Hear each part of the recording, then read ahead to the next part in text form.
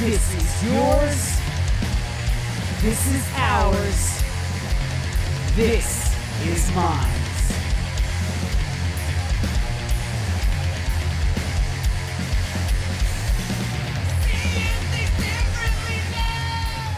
What's up and welcome to Minds. I'm your host, Jay Hernandez, and today I'm talking with my good friend, President Zen-1, who you may know from the Black Helicopter News podcast, which you can find on the platform known as Podomatic. There's a downloadable app. I'm sure they've got it for Android and Apple and everything in between.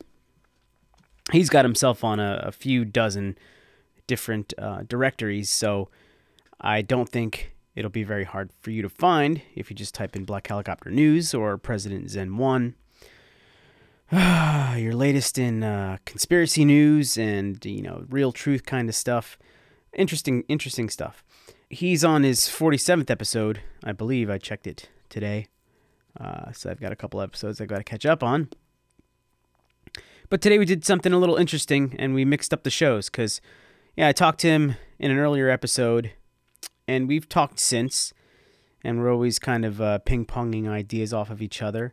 So today I figured, he'd come down, and we actually recorded the episode for his show, which if you want to check it out in a cross-promotion type of way, you can find the episode with me on it. But I know it is under the title of Witness the Majesty of the Black Goo, which was the subject we talked about.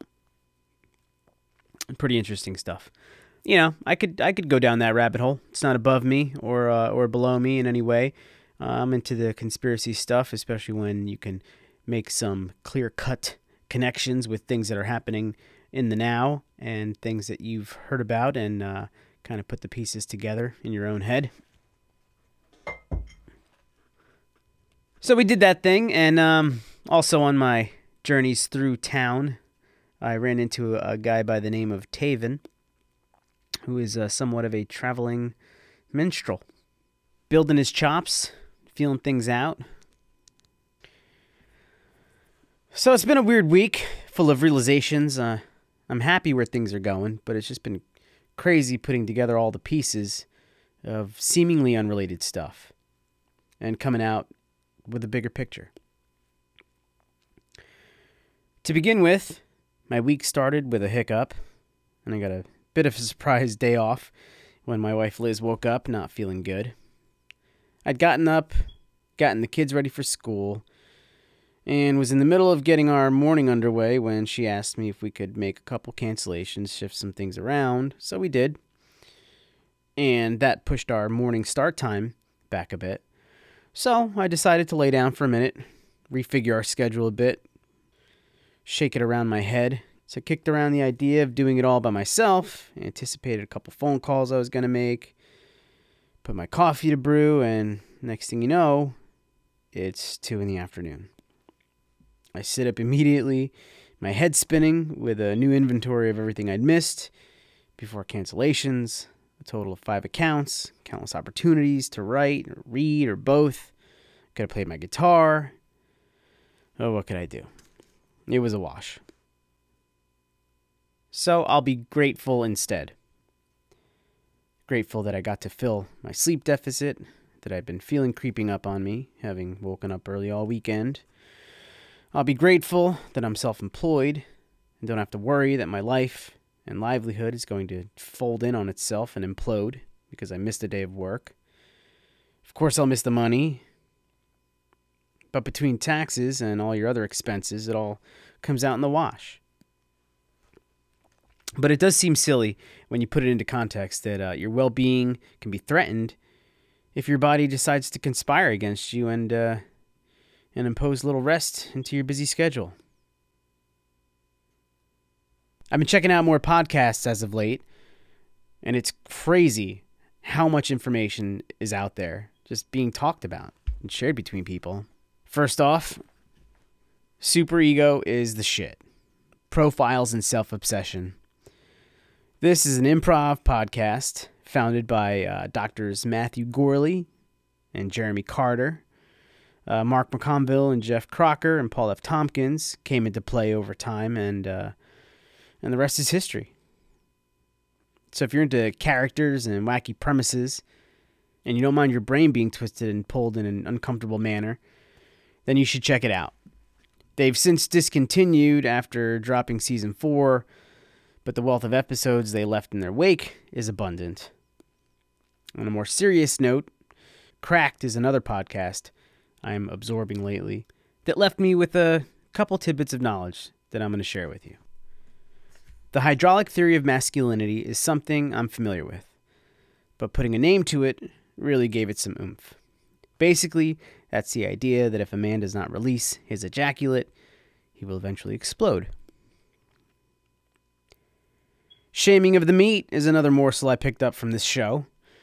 Now, this idea comes from young hunters in a tribe returning home with a bounteous catch, leaving him feeling as if he's blessed the tribe with a feast fit for a king. In this particular tribe, the young hunters met with jeering and shaming. This robs the young buck of his feelings of superiority, thus hampering any ambitions to unbalance the tribe in his favor, thus keeping anyone from rising to power unduly. Historically, it's believed that this is where sarcasm and satire derived from, making it possible for the powers that be to be looked at and laughed at from oblique perspectives. That's priceless. Today in my unofficial Science and Connections segment, I want to point out that the movie Treasure of the Sierra Madre was referenced today for the second time in about a 2-week period. And the phrase, the one that killed the golden goose, was used today after hearing an improv segment on Jack and the Beanstalk and the golden goose yesterday. Now, the golden goose reference has no significance to me. It's just a tie-in, a signal, if you would, for me to recognize something bigger, something like the Sierra Madre. Madre was one of the last movies I watched with my wife's late grandfather, better known as Pop Pop, a.k.a. Frank the Tank, and affectionately known by those close to him and his big sis as Frankie. He was 82. Now, I like to speak openly on sensitive situations, so I'm going to go ahead and say that Pop couldn't have left us at a better time. Of course, he'll be missed, and the impact he made on the family will never be forgotten. But I can go on for a whole nother show about that. That would fill hours. It'd be volumes. It'd be in its own podcast altogether. And I'm sure I will one day soon.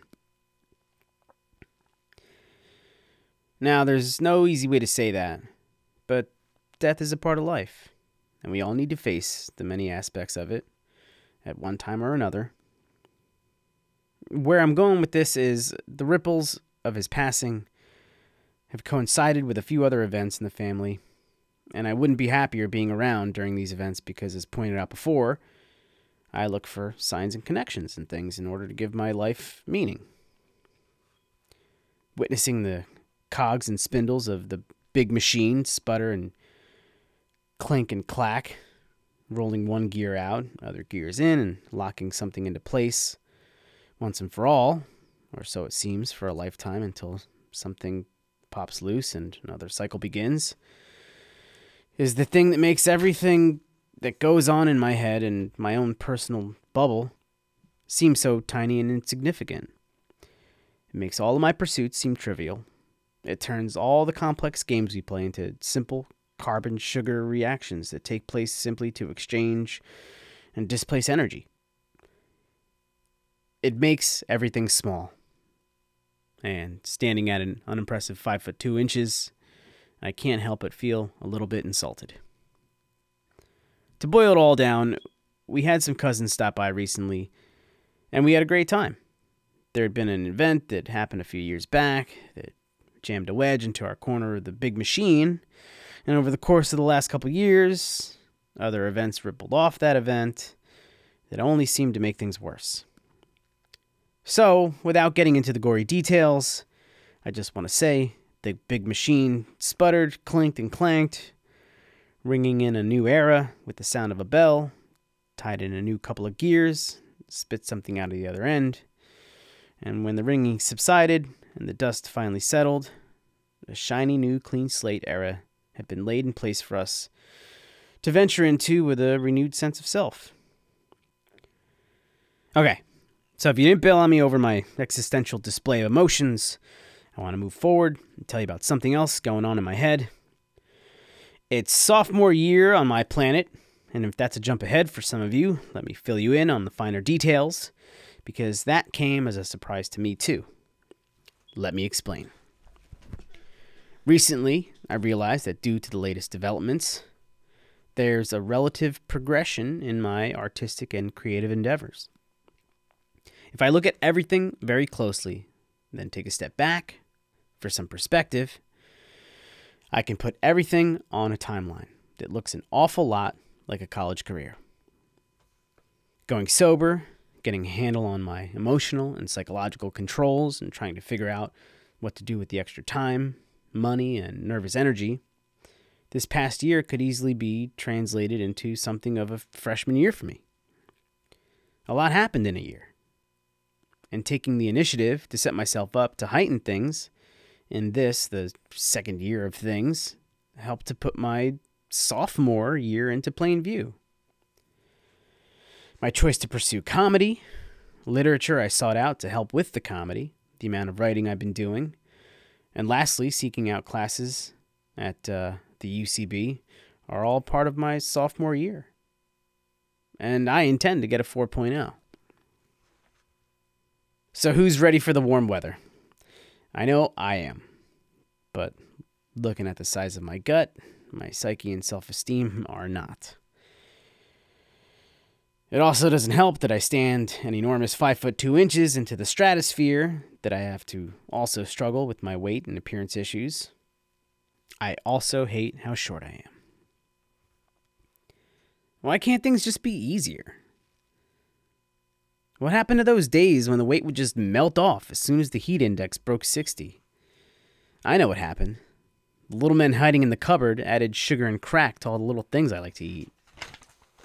They also painted the containers of all the snacks I know I shouldn't be eating in fluorescent shades of "Eat Me" green and "You'll love the taste now, but hate yourself tomorrow" yellow.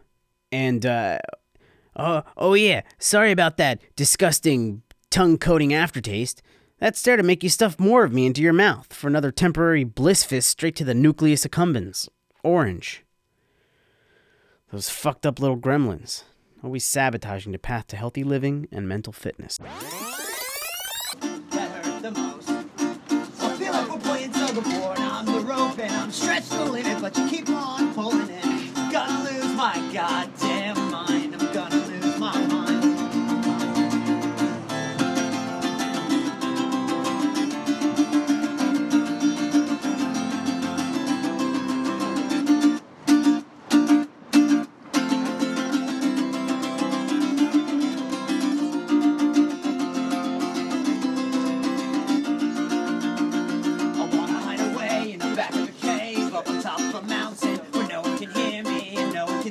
So I don't have to deal with them, and they don't have to deal with me.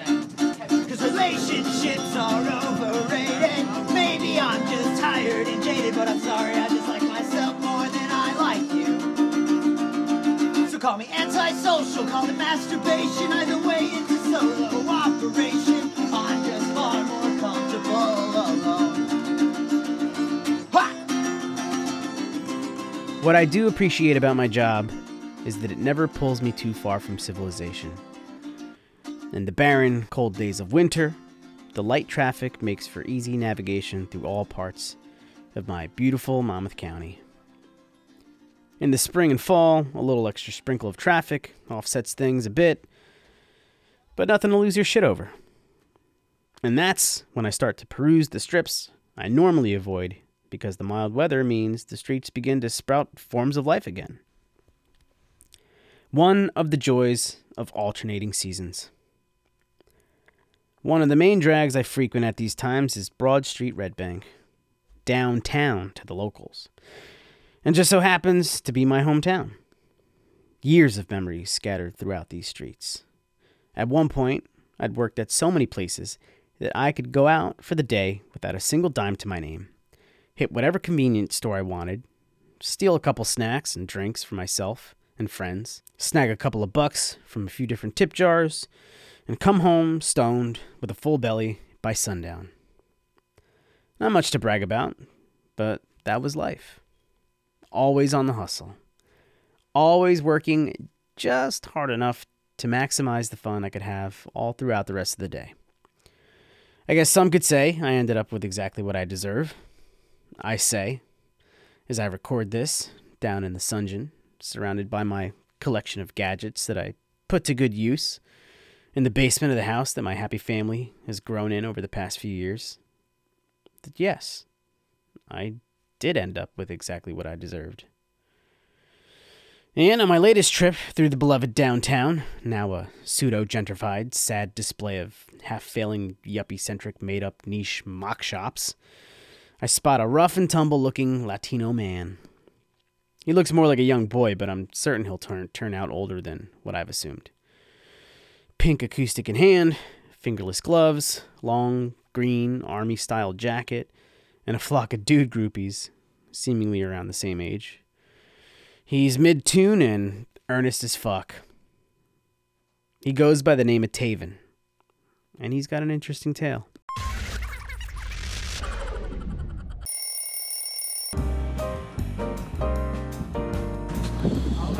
Well, I'm Jay. Nice to meet you, Jay. I'm Teyvan. Teyvan, nice to meet you. So, what are you doing? Playing. Playing? What brings you out here every day? I really enjoy playing guitar. It gets me out of the house. I'm not bothering people at the house, and here I get practice. Cool. Keeps you out of trouble? Yeah, more or less. You got a band? No, not at the moment. You looking to start a band? Yeah, I'm always looking for people to play with. Anybody that wants to come in. That's also why I come out here. See musicians pass by. I'm right next to a music store. I get to start conversations with them. Maybe try and get something in the works. All right, that's cool. So how old are you? I'm 22. All right, not bad. You got the look of. I mean, you got the look of youth, but at the same time, you're out here hanging out. You're on your own. Yeah. You don't have, like the mom dad type hovering over you, whatever. Nah. So you write your own songs. You do originals and stuff. I do originals. There's just no words to the originals yet. All right. You carving out your voice, your style, and all that. That's kind of what I'm doing here. Practice, try and find where I sing the best at, etc., etc. I like the punk folk delivery of those songs. Yeah. So what do you listen to? Folk punk, mostly metal, rock, anything that's on the radio, really, as long as it's not country. Cool, man. Yeah, I'm kind of the same. As you get older, you get a little accepting of different things like country and jazz and stuff like that. I love jazz. Jazz is amazing. I was never a big jazz fan. I didn't have any context for it, so it was just this stuff that was just too far out and intelligent for me, until one day I guess I had cracked open or something. Really, it was Miles Davis that did it for me. It was just that's a great one. Yeah, it was, and it was like the aha moment that I'm sure everybody else had. I just, I really had no context for it. So, how long have you been playing guitar? Let's see, about 9 years, I think now. All right, not bad. So you got how old is that? I guess I was 13, yeah. 13. So, 9 years now. Cool. So what got you into playing? Well, when I was in elementary school, a lot of elementary schools, they usually make you play an instrument eventually. I joined orchestra. I played violin and cello for 2 or 3 years. Got kicked out of orchestra, and then I got a guitar for Christmas. So I started just playing guitar every day after school. Any chance I could, I kept playing and playing the same stuff over and over and over again, just to keep practicing. And was it like an aha moment or I don't know. What drove you? You don't know? It was just... Well, ever since I was a kid, I remember seeing music videos on MTV and little live videos that my uncles had of old school Metallica and Iron Maiden concerts. Cool, man. And just watching the guitarists up on stage just wailing, going crazy, and just looking like they're having the time of their lives. Right. I always just wanted to be that. Like, I just wanted to be that. And looking damn cool, too. Exactly. So, as soon as I got a guitar, my first goal was play everything I could by Metallica, Iron Maiden, anything like that. Awesome. So what's your end game? Where do you want to see yourself? I guess, well, I mean, you got the videos. Yeah, I'd like to be famous. That'd be awesome. On what's left of MTV. Well, I mean, I don't really care so much for the videos. I care more about the feeling that musicians must go through when they walk out on stage and see tens to 50,000 people who are all there, not because they like their music, but they just want to come to see you specifically. Yeah. They paid money to come see you. And I think that concept alone is just enough to drive a person. That's cool, man.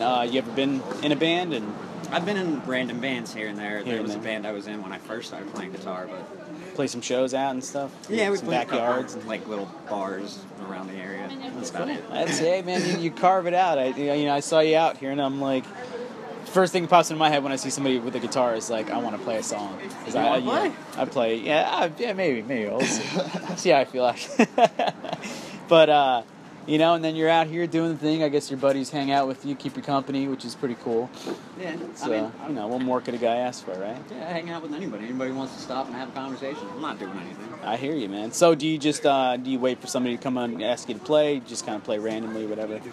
Normally I just play random stuff throughout the day. I try and look at my audience. Like, occasionally somebody will walk by with a shirt of a band that I may know a song of. So I'll try and play that for them, make them a little happy because it's something they like. Yeah. This is my friend. What's your name? Teyvan. His name's Teyvan? Teyvan. His name's Teyvan. Can we hear? You got a wingman over here. Well, yeah, I try to cater to my audience as best as possible, but it's not exactly an exact science. Yeah, no, man. When it comes to art, nothing really is. But so, do you need like a license or anything around out here? In Red Bank, I'm not particularly sure that you need a license. The cops really haven't messed with me yet. That's cool. I know certain areas. My buddy moved up to Boston, and he got one out there, and I can't remember if he needed one out there, but I know certain areas, I just came from Massachusetts. I was up in Boston, actually. And, yeah, you do need a license out there, depending on the area you are. You go out to Cambridge, where Harvard's at, they don't really care so much. But you go down to, actual Boston by the stadium or anything like that, they like it if you have a license. Now, is that, more of a keep the streets kind of orderly kind of thing, or is it let's just get a couple of bucks out of everybody out here trying to do something? There's a lot of people that come and do all sorts of acts, especially in places like Boston and New York. You've got, I know particularly, there's one up in Cambridge. It's an older guy, and he has this cart that he pushes around that's set up with a whole bunch of different toys and strings and stuff that make noise while he's playing this little guitar that he's jerry-rigged out of a stick of wood and some other stuff, and he's got the whole kick drum set up and everything, and it's just a whole bunch of kids' toys, and he plays old school Beatles, Bob Dylan, and stuff like that, and that he's playing. Then there's another older guy that's playing same kind of stuff, less of a theatrical approach to it. Less of a spectacular. But since there's so many people, people kind of get upset. I've come here and there's other people sitting playing guitar, so I'm like, oh, I suppose I should go find somewhere else to go. Other people kind of get upset, try to claim dominance over it. Yeah, that's with everything. Those same people are quote unquote anarchists, and have no idea that they're kind of pushing on that, imposing that same sort of boundary idea onto a fellow artist and musician. So why the move? What brought you out here? I've been traveling the country for the last 5-6 years. Nice. What's that brought you? Gems of knowledge? Anything? No, not really. I mean, same shit, different city. Yeah, you start to realize how much every city is kind of the same. Except for New Jersey. There's a lot of things about New Jersey I don't like. Name so. Go on. Oh man, okay, all of you guys who drive suck at driving. You guys are just. But we all think we're really good at it, though. That's why we're so ornery, because everybody else is stupid. No, it's just horrible. It's not even the stereotypical angry New Yorkers type deal thing. It's just you guys are just really bad at driving. Yeah, no, and it's an elitist ignorance to everyone else's emotions and what they need to do. That's what it is, really. Just boils down to we do it the best. So get the fuck out of my way. Yeah, it's fucking ridiculous. I mean, it's a cool place. There's a lot of cool things here. A lot of the Stone Pony and Starland Ballroom, those are really cool concert venues, I've noticed. You guys have a lot of really cool concert areas and a lot of open mics, apparently. Yeah, they're sprinkled all over. There's, I don't know if you know the Brighton Bar in Long Branch. It's a smaller bar, but it gets a lot of play. They do every Tuesday night. I've been kind of meaning to get out there myself. I have a couple friends that go to the Chubby Pickle over in Highlands. I have no idea. Oh, okay, where that is, all right. Yeah, that's that way. Everything's fairly, it's fairly close. I'm from like the Asbury area, so I'm not here for work, but. So you haven't been to any open mics or anything No, yet? well, I went to one with a buddy of mine a couple months ago. It was some coffee shop somewhere. I don't remember where it was. Cool. But that was the last one I went to. So what's your reason for traveling? Haven't found a place that I feel comfortable yet. Cool. So you're on your own? You're just doing the thing? Pretty much. I had a dog for a little while, but I had to give her up. So. Oh, that's unfortunate. It happens. It's a sad fact of life. How was that traveling with the dog? Oh, it's amazing. Yeah. You just go everywhere with the dog. A lot of people, they assume because you're traveling and so you don't necessarily have a roof over your head every night that you're doing some bad service to the dog, but in reality, the dog gets more attention than half of these dog owners' dogs do nowadays. Yeah. Those dogs sit inside all day doing nothing. My dog was with me. We were walking miles a day. She's getting exercise, play, all sorts of stuff. I would imagine it's probably, well, like you said, probably better for the dog not to be cooped up in a house all day, every day. And it's probably cool for you, too, because you got a companion, but it's not somebody with their own complaints and their own, like, oh, well, I want to go this way, I want to go, or I met this girl, or, did this thing. Yeah. So that's pretty cool. But I guess you gave her up for obvious reasons, not, wanting to, being able to feed her or whatever. No, feeding her was never a problem. I always had pounds of dog food in my backpack. I had more dog food than I had stuff for myself. So what did it come down to? I had to get somebody back to their home. I was in Stroudsburg, Pennsylvania, and the person I was with became pregnant and needed to go back up to New Hampshire. Luckily enough, we got a guy, I guess, talked to this chick and offered to pay for bus tickets from where we were all the way up there, pretty much. And right. The only stipulation is I couldn't take the dog with me.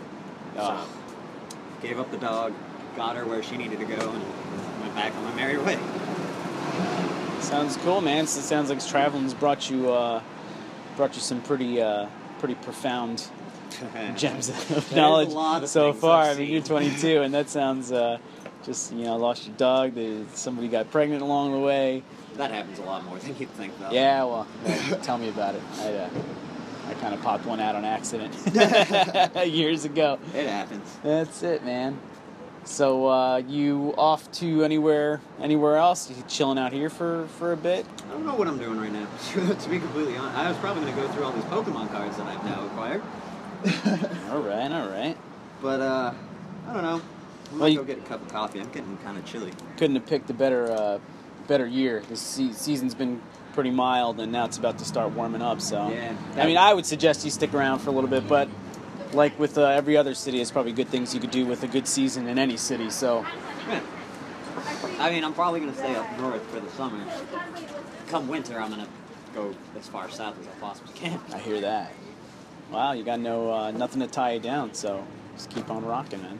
Yeah. Well, it was nice meeting you. I'm glad you talked to me. I will be putting this up somewhere. I don't know. I do a podcast. I'm trying to do it weekly, and saw you out here, so I figured I would just fire it up, man. Yeah, no worries. Teyvan.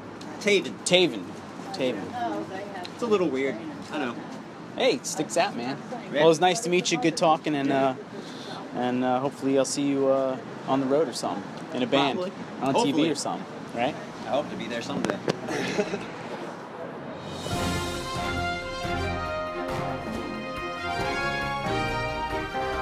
Today in this week's news, monthly. Earlier this week, it was announced that Harriet Tubman, former slave and abolitionist, would be replacing Andrew Jackson on the $20 bill. Jackson, the 7th President of the United States, known for ushering in the spoils system and being our least racist president, slashed the nearest slave with Old Hickory, then let him recover on the White House porch. Jackson, who was also known for the dismantling of the Bank of the United States, could be said to have lost his battle with the big banks, going into foreclosure and losing his home on the $20 bill. Harriet Tubman, famed conductor of the Underground Railroad, will be the first woman to be placed on American currency in over a century, keeping the theme of the American way when it comes to giving women what they deserve in a timely manner. And if you listen closely, I'm told you can hear her chewing that Underground Railroad all the way to the bank. In a study nearly 5 months ago, it was found that the life expectancy of white middle-aged women had dropped by about 1 month.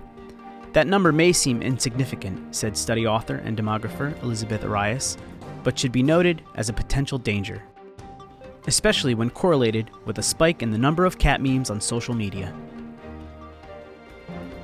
Mortality rates were specifically linked to heart attack, unintentional injury, meaning drug overdose and suicide, and chronic liver disease caused by alcoholism. This was found to be especially true among whites with less education. This is no laughing matter, said Arias, which only gave black men more of a reason to laugh, second only to seeing white children on leashes, thus extending their lives, alternately, by up to a year. Moo TV star and crack co-host Michael Strahan is left live with Kelly and Michael, and who cares about this shit? Iconic rock musician and pop star, formerly known as Prince, is dead at 57. He was pronounced dead at 10:07 a.m. Thursday when he was found unresponsive in an elevator at his residence.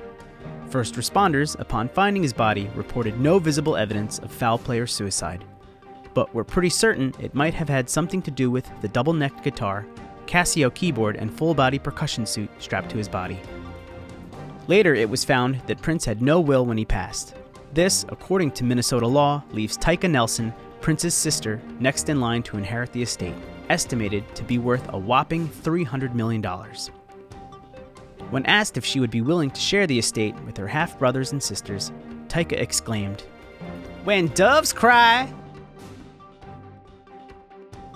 In future news next week today, Gwen Stefani was found dead of a drug overdose in her Los Angeles home. The only clues to go on are the lyrics to her latest single, Misery, and her slurred speech during her April 5th performance on SNL. Friends and family alike began to raise concerns over the late Stefani when the lyrics to her latest single began to hit a little too close to home. Quote, "I'm doing my best to be sensible. I'm trying not to care. You're like drugs. You're like drugs to me. I'm so into you totally." Confusion began to mount whether she was speaking of her old love, Gavin Rossdale, or her new love, Klonopin. Fans of the hit show Game of Thrones are outraged at her performance alongside famed Thrones star Peter Dinklage, where she overshadowed his brilliant performance with a less than stellar version of the Space Pants dance. Fans noted that following a small person in space pants with Gwen Stefani doing anything is like hearing a season 6 spoiler the Monday after it airs. When asked his opinion on the matter after the show, a noticeably vexed Dinklage simply said, "Jon Snow stays dead." That's it for the news today, This Week Monthly. We now return you to your regularly scheduled programming, The Minds Podcast with Jay Hernandez. So if you guys are going to do some cross-promotion style scavenging and check out Black Helicopter News on the Podomatic app with your host, President Zen-1, you'll see that we used the same conversation. We both have a bit of a different editing style, which is true to form to our respective podcasts. So if you notice a couple differences, then that's just the way it is, man. That's showbiz in a sense. It's all about editing, all about timing, how much space that you're willing to fill, or that you want to fill, or that you have to fill. Sometimes you're limited. You do things differently. So if the conversation seems a bit off format, it's because we were essentially on Andrew's show. I guess let's just go to the conversation. This is Black Helicopter News on the Minds Podcast. Enjoy.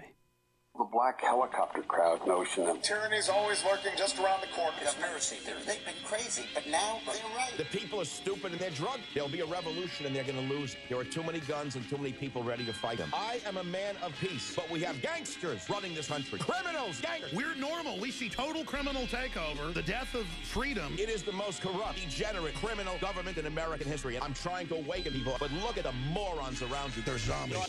Black helicopters packed with special operatives, the black metal choppers and your coordinates locked in, coming for you like mobsters ready to blast. So take cover from black goo. There's a massive vein of it. There's a massive natural stockpile of it. That's like, it's like oil. It's like an oil. Right. Like a reserve or like a natural resource. It's Paraguay. There's a massive deposit of black goo. So I'll tell you, there's this physicist, really smart. He's got over 5 hours of lectures on black goo. I saw a lot of one of them. He talks about, he worked with this, and he had videos. This is, I don't even know where to begin. So if you have two samples of black goo, one in another box and one in another in the same room, and if they are close enough, they start to become aware of each other, and they start to attract each other. And if something's holding them, the box will shake and it'll just, right. And it's like violently starts to get to it. If you look at this, if you look at a specimen of black goo in a beaker or an Erlenmeyer flask, it looks as if it's breathing. It sleeps, sometimes it sleeps and it doesn't know you're there. It's not as viscous as a oil because it's almost like a clump. It's like a mini snowman in a way. A mini black snowman. Let me just say that's an easy way to say it. It's a mini black snowman that just, it's like a lump of clay or something. Okay, right. And it's very interested at times and seems happy when it sees somebody. When it's angry, it'll jump out at your face. Black goo. This man who studied it said that when you work close with it, it corrupts the heart. Mm. He was a being of light and love, basically. He was like a really positive guy trying to help humanity and study this mysterious substance. Okay? When the people gathered around this deposit in Uruguay, they started getting more angry with each other and fighting. And this guy was staying at a hotel there, and there was no rooms, so he had to sleep in his car. And his friend had a room. The next morning, he goes in to take a shower in his friend's room. And the lady at the hotel got really angry with him. Not really angry. She told him, like, she commented. She was talking shit about that. Right. And he said he was about to kill her. He was literally very close to killing someone, and he never felt this way before. The actual scientist. Yes. Okay, so he's like... He's an ex-physicist. A positive, like, he's trying to enlighten the world. Yeah, he's got a lot of lectures on this. Educated himself for the sake of humanity and taking the next leap forward. I guess made some discoveries on the black goo, figured that this could be a way to turn the wheels of positivity, let's just say. Starts doing his research, starts, having prolonged time spent around the stuff. This situation happens, and he essentially felt what it's like to be homicidal. Yeah, exactly. So what you're saying is that this stuff, essentially, I mean, you just said it before, it corrupts you, even just sharing space with it. But that's pretty astounding, because, I mean, through the depictions that I saw, in movies and stuff, of course, but, I mean, we all know that within movies there's always, codes, yes, symbology having to do with, things that are... of an alien nature or conspiratorial or whatever it is. So that's pretty cool, because that's kind of, I guess, contrary to what you're led to believe, where it's like if you're infected by it, or if it soaks into you, or it gets into your, you ingest it in some manner, that will be where it takes over. Yeah, and this has been found in the rain in Germany. This has been found in the rain recently somewhere around here, also one of the United States. And who knows? This could have a negative effect on humanity if this stuff is raining down on us, and people are just, going to be. I believe. I don't know what to think of this, but this is definitely something that I agree with the depictions of Hollywood, even comic books. Mm-hmm. Spider-Man had the alien symbiote suit that turned it black. His costume became all black. Are you familiar with that? Yeah. And he, Peter Parker, rejected it because it was draining his life force and it was making him more aggressive and angry and evil. It's funny because you could see that, like, he's got like the, Hollywood-wise, he's got like the bags under his eyes. He's snapping at his grandmother or whatever it is, hurting criminals, where he essentially would either leave them all wrapped up for the cops to get, but he's like, starts to hurt them. And I think he almost kills one, right? Correct. Before he kind of comes to his senses. So that's, and now that you're saying that, because I didn't get to that part in my research, but I guess that's where it could essentially kind of take over at a mental level and maybe allow you to ingest it or cause your own havoc. Because essentially what I gathered from the things that I watched is that it's basically it wants to take over. It wants to gather as much information and energy from people and essentially looks for people of power or intelligent life, and it takes over. Correct. And that brings me to a point I wanted to mention. There has been a lot of property and water rights being bought up in that area where the deposit of black goo is. You're talking about Uruguay or Paraguay, wherever it was, yeah. Guess what made your family? Let me take a wild guess. The Bushes. Absolutely. And also the German chancellor. So it's really interesting why they would be so interested in a random thing like that. Right. And well, it goes to show you that this is nothing you'll see in the mainstream media, and this is a real thing. I mean, I think it's worthy of forming hypothesis about, because the Bushes are going there, buying up land rights and trying to get as much as that as possible. And even Germany. Mm-hmm. What a coincidence. It's raining down on their land, and they acknowledge this. They've been doing it's raining down on us. It's alive. I've seen this. This is something like invasion of, I don't even know. These are like pod people. Mm-hmm. Because if they can get inside of you and grow, the human body will be nothing more than like a shell to them. They will just, it's insane. Yeah, it could use the thoughts and the feelings of megalomania and like power, wanting power and understanding how to, gain it through, stepping on other people, killing other people that are in your way, understanding the political system, because just as many things have been depicted to take over, as soon as it gets intelligent enough to understand the world around it, it picks up on, hysteria and things of that manner, and it begins a secretive sort of pursuit of power, like Manchurian Candidate, for instance, things like that. In the movie Phantoms, it takes over the one body, the astronaut suit, through the feet, and soaks, into the whole guy. He spits out a glob of it. It turns into like a salamander type creature, and that was kind of its display of like, these are my powers, like witness the majesty of the black goo. And then it tells the other astronauts to write the gospel on its existence, but to not leave any witnesses. So it's essentially saying, talk about me, and then I'm going to kill all of you, but it needs to be documented. Oh, wow.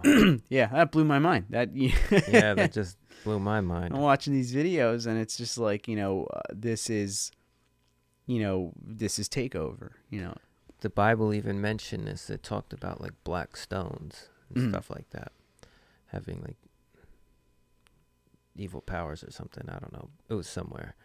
But this is also the basis you see in necromancy.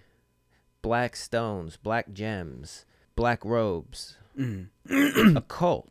All right, now without getting without trying to be crass about it, necromancy, that brings to mind like necrophilia, like, you know, sleeping with like dead bodies or whatever. Now, is that like more of an occult type thing? You know, I understand the comedy aspect of it and like, oh, you're fucking a dead body and like, you know, the taboo nature of it. But does that come from an occultish, I guess, belief, or maybe that's like a sort of sacrifice or ritual that do you know anything about that, or is No, it... I don't, but I don't think it.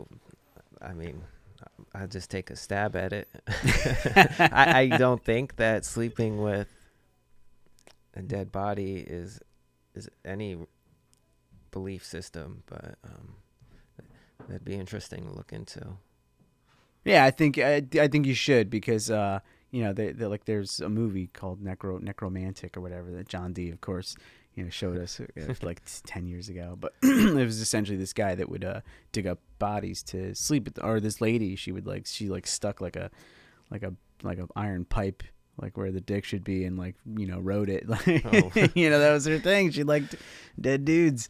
You know, but, and that's what I mean. Like, I don't mean to get crass on it, but I'm just curious, and you should probably check it out too, especially if you're, you know, if you're hip to that knowledge, that just to see if that's like a sort of ritual where it's, you know, a granting of life to something dead to represent some sort of nether power, you know, that waits latently to take over or whatever sort of, you know, it could be, you trace back to like the black goo type stuff. And that's like, you know, that's the only reason why I brought it up. Looking at that. Yeah, you should. So what did you essentially take from your black goo rabbit hole? Cause I see, you know, like I see it, I look at it, researched it for a good half an hour, and I'm just like, man, I could spend all day on this. Yeah. And I saw there's so many videos, like an hour, 2 hours. Yeah. It's like, all right, maybe later. My take on it is that it is most likely an alien substance that was brought here in a meteorite. It is found in meteorites, black goo, so I think that may be what it is. I think that it is alive. It is sentient. It has all knowledge of everything on Earth. It's been here longer probably than humanity, than civilization. So I think it is bad, considering it makes people want to kill other people. It makes people angry. It's a creation. It is a substance. Everything in the world that is material has a frequency. So this substance of black goo has such a frequency that it is truly evil, and that's just my opinion, but my hypothesis. But I think that it is alive. It is alien nature, and it would obviously want to take control of everything on the earth. So where would you think that it came from? Because I don't necessarily think that I think it either came from a meteor, or maybe it was some sort of projectile or missile that was intentionally aimed from an alien. It may, yeah, maybe the aliens that we see on the moon that have bases there, maybe they have something to do with this. Maybe it has to do with the Anunnaki. And you know what? It might have to do with the Anunnaki and Planet X or Nibiru, the race of giants from that planet that came down to Earth. They were the men of renown in the ancient past, the giants like Goliath and all of them. And maybe that planet is surrounded by a ring of debris. That's why they call it like the Star of Death. So when it comes into the orbit, it's this huge planet of giants, and it's surrounded by crushed debris of planets and rocks and asteroids and everything. Just so, and through years and years, it's just a major destructive force in the galaxy. And I'm thinking that maybe this substance could have been something that was like a hybrid creation from like bacteria and amoebas and stuff from and heat and friction. Yeah, and from cutting all and those crushing planets combining. So you've got all of this like DNA and molecularness all like combining over like years of just rotating. So maybe like this is some byproduct of the ring of crushed planets that surrounds planet X. Yeah. And when it came by planet Earth, it unleashed, possibly the destruction of the dinosaurs. Right. Bits of it. Well, because like when I start to think about like that big things that big in nature, which I like that hypothesis a lot, I start to like things like Nibiru and even Earth and like stuff like that start to lose their value, and I start to like think about things in a bigger manner where it's like rather like let's forget Nibiru and all that. Let's keep that planet in the diagram, but let's just call it Planet 2, and we're Planet 1. And the debris that's gathered around that planet is from things that may essentially cause a ring around our planet. It's just our own garbage. It's space junk. It's stuff that's coming out of everywhere. And you also have Nibiru that's got the ring that moves, unlike Saturn, which is kind of caught in its own solar system or whatever. And it's just coming around like this big freaking chainsaw, this circular saw, just cutting through everything, ripping through everything. We've got, what do you call them? Space stations and stuff getting pelted with debris. Like imagine if that was like a whole solid ring of debris, And then I like your theory on that, because essentially you've got every force, shear, torsion, heat, just everything going on and with the impact of all of this stuff, gathering stuff from everywhere on the planet. So, so what I'm saying is essentially Planet 1, Planet 2. Now look at, Planet 3 through however many you can imagine. They're all essentially moving.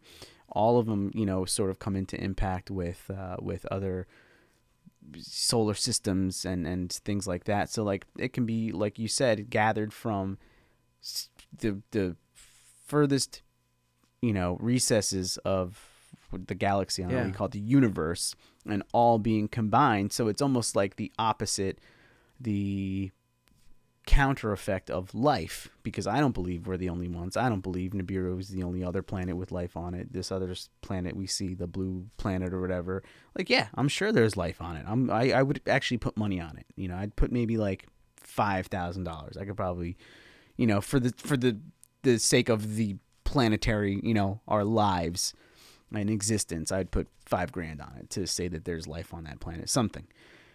And it's just the byproduct, this black goo is either the byproduct or we're the byproduct of like just all of these cycles continuing and collecting, and, essentially because of the infinite, the maybe infinite nature of our universe, that it could have happened over and over and over where, because the black goo takes over, whatever happens from that, we, essentially any planet with the life building properties can, creates life, and then life comes out of it, and then everything starts, taking from their planets, their resources and everything, and there's aliens, and like, maybe even aliens are communicating because of the black, and they're just like, oh man, we need to spread this message, but every time I go to that planet, we send people there, they get blown up. So it's like, you got aliens getting blown up. You got aliens hiding in, things like Middle Earth and caverns. And, you know what I mean? You got Sasquatch that we can't even find. You know what I mean? Like, who knows what that is? But we'd attack them on sight, so they know they can't even start a conversation with us. So as silly as you'd want to say that I sound, like, at the same time, you can't, like, I mean, we can't even deal with different color people of human nature. That's a great point. Yeah. You know what I mean? So it's like maybe we're all just trying to communicate and like, and just say like, yeah, what's up? Like, and like meanwhile, majority of people wouldn't believe this, on Earth. So we're not of an enlightened nature. So we're just going to visit other planets and be like, hey, look what we can do. We got iPods, and they're just like, yo, black goo. And you just kill them on sight because they're saying something in a language we don't understand. You know what I mean? That could, Nibiru could just be like, all right, they're like, however many thousands of years does it take for it to come back around? I don't know, 10,000, 25,000. Yeah. I'm not sure, but Maybe they're just on there like hopefully they'll listen to us this time. Well, they get here and there's just interplanetary war. well, remember they're giants, so Right. Scary. we're gonna shoot the shit out of them if we see them. Well, that, like stuff like that brings me around to when I looked at a little excerpt of John Dies at the End. You know that movie? I remember from watching the excerpt, I remember starting to watch it, and essentially it started with this guy. He's like, he's an addict or whatever, or something. I might be completely off, but he ends up with these pills. His friend died or something. He takes these black pills, like he gets freaked out because he's looking at them, but you don't know if he's high or not or whatever. And the one starts moving, like little active, these little black pills. And so he throws them on the ground. One of them shoots up right into his mouth. He sees the other one come and closes his mouth. It turns into a fly, like a little fly, lands on his face, and he's like freaking. He's like, "Oh, you're not gonna get into my mouth," and the thing soaks into his skin. And then the plot sort of thickens with this father figure that's like, you tell towards the end that it's like an ominous thing, and his dad's like in on the whole thing, and then it leads him to watch TV, and he sees this guy Marconi, who's kind of like a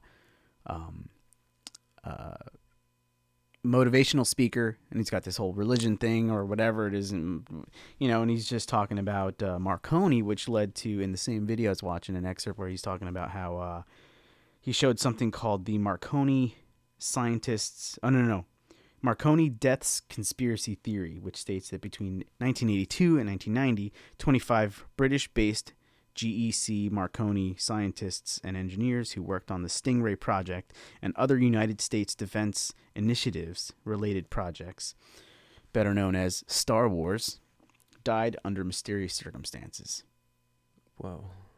And another excerpt from that's the sort of same theory was talking about how a guy with the similar name from that movie in real life was part of this whole project or whatever, and how a whole island off the Falklands where they did this sort of research had to be wiped out and taken out by mercenaries and commandos that were hired by who knows to wipe out this entire island and everything on it because of some mysterious black intelligent life goo.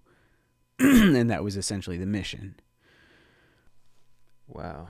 And which ties into your whole thing with the families, trying to move in and buy the land, where essentially I guess they'll find it, or they know it's there in abundance. And yeah, that's very true. And this reminds me of just the evil nature that's corruptive of this substance. People might be able to write that off and be like, it's nothing can do that. Well, just look at money. Mm-hmm. Money is very corruptive. There was an experiment where they gave these apes money, and not real money, but a form of money. Right. And before this, they were living in harmony and peace. And these apes were beings of light and love. They were just living beautifully. And they had the experiment done to them without their permission to introduce currency to their little pack or family, whatever, their little gang, these gang of apes. They started to use it. They started to obsess over it.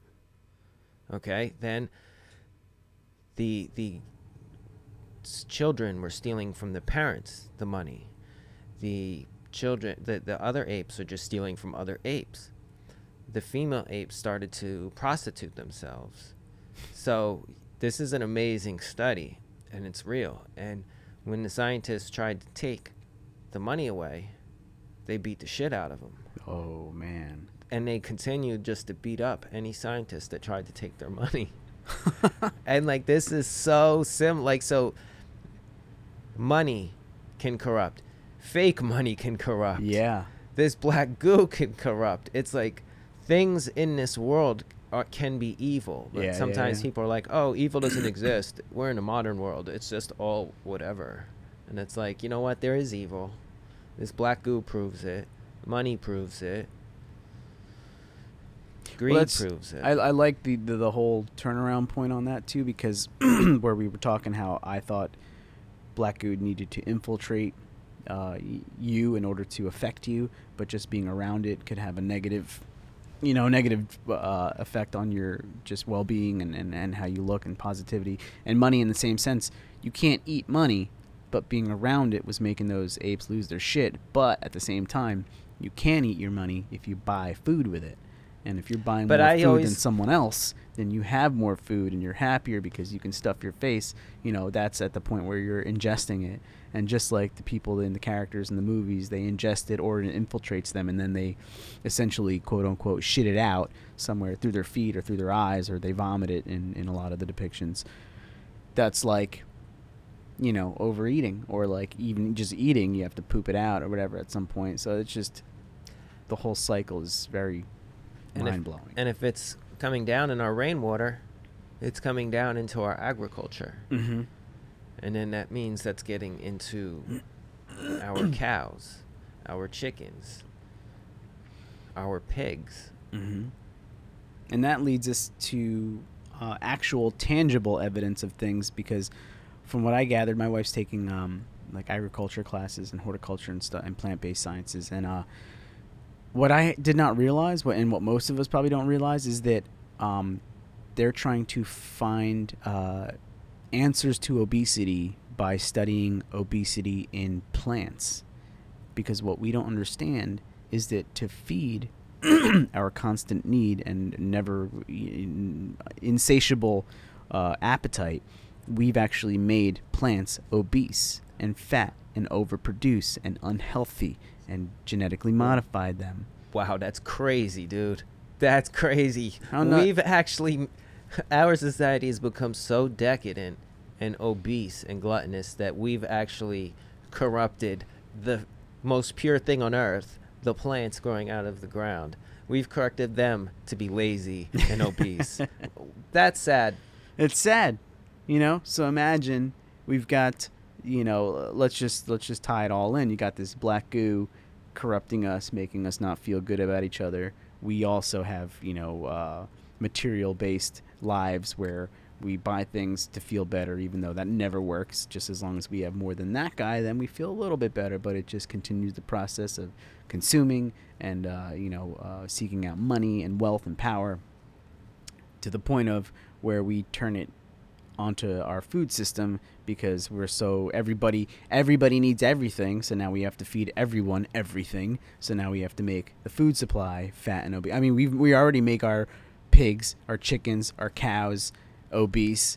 We've foie gras is overfed ducks who are force fed for their oversized livers or whatever it is. To the point of where we have to make our food fat also so that we can eat. It's just so incestuous, because it's just like, fairy tales of the of the witch fattening up Hansel and Gretel so she can cook them and eat them and feed herself. And it makes you not want to eat meat anymore. Yeah, that too. Especially because although they make corn and whatever, they're like, oh, it's to feed, masses amounts to feed the masses, when over, I think it's almost 50% of corn goes into, well, first off, it goes into overfeeding the animals. It also goes into the fuel that is used to transport all of the food, because we need so much of it. So it's so incestuous that it's just not even productive anymore. There's no, you can't claim that the bastardization of these systems is for the betterment of society. The bastardization has become the answer to the bastardization of the system. So it's like, it's just feeding the bullshit system now. So it's not really actually doing any good, because the system, if it's corrupt, and then you further corrupt it to continue the corruption, that's not an answer. These are the things we're dealing with, man. This is the struggle, and to the point of where I understand when some people just want to throw their arms up, claiming that progression will solve it all, and let me just live my life, and let me do my thing, and get money, and fucking let me take a selfie, you know what I mean? Like, I get it. It's not the answer, and it's not even going to help. And to further prove the point, it's been proven that it doesn't make you feel better. It gives you a shot of dopamine, that satisfies the addictive part of your brain, and then you go on living, just basically dragging yourself through existence, trying to post as many pictures of you with a smile. Yeah, we have to heal ourselves as a culture, as humanity. It has to be reinforced and ingrained into our culture, because right now this is not how. And it's not just, and I'm not saying I'm perfect or a goody two shoes, and I'm not saying you are, but we need more people. We need everyone to raise their vibration. The incestuous relationship with the meat and the food and the fuel, then we got to get away from that immediately. Okay? We got to get away from that lifestyle. Now, I'd say become a vegetarian, but now we have to worry about the black goo getting into our agriculture. So now we have to fix that. We have to have maybe hydroponic food indoors or something with purified water. But we just have to find. That's why people don't talk about this mainstream. That's why they don't want to talk about this in their spare time, because it's a lot of problems that have to be diagnosed and they have to be treated. It may take hundreds of years, but we're here at least trying to spark some minds, spark some of this positive consciousness into this world. And this could be a good jumping point for people listening to this episode to look into dozens of other topics that we mentioned. So it's a mass enlightenment we need. And now that black goo is being bought up by the Bushes, or at least they're staking some of the water claims there, which I would not be surprised if they're going to somehow market that to poison the world. By the time you hear the gunshots and everybody runs, the propaganda's already begun.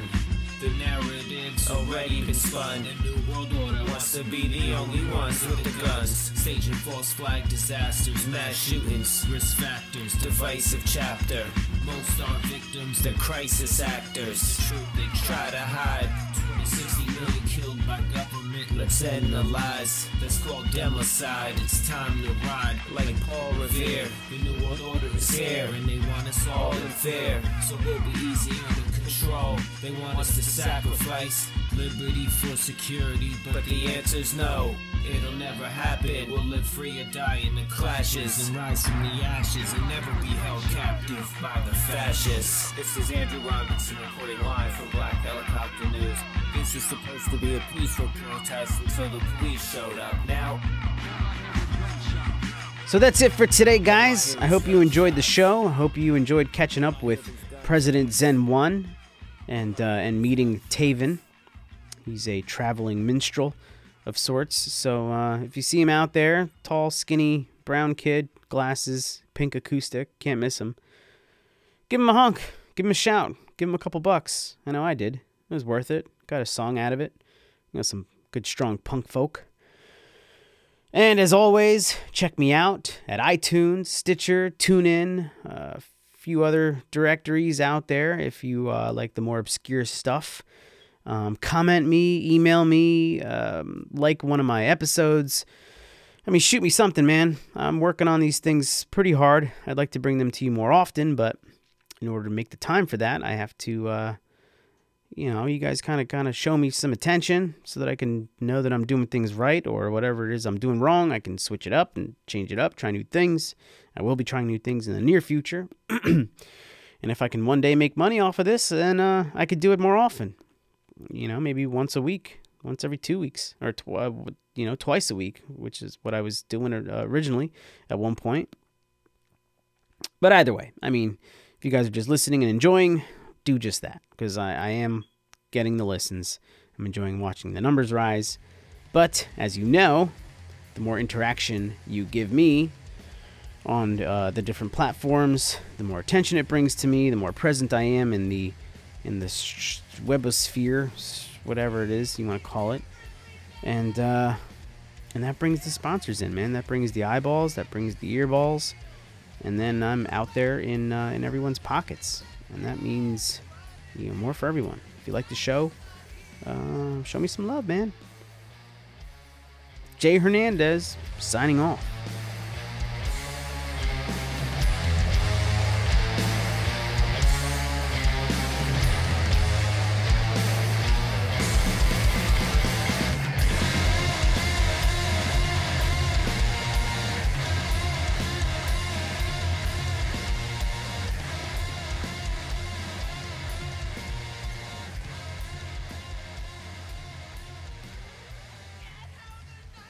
Wish these goddamn smoke alarms would stop going off.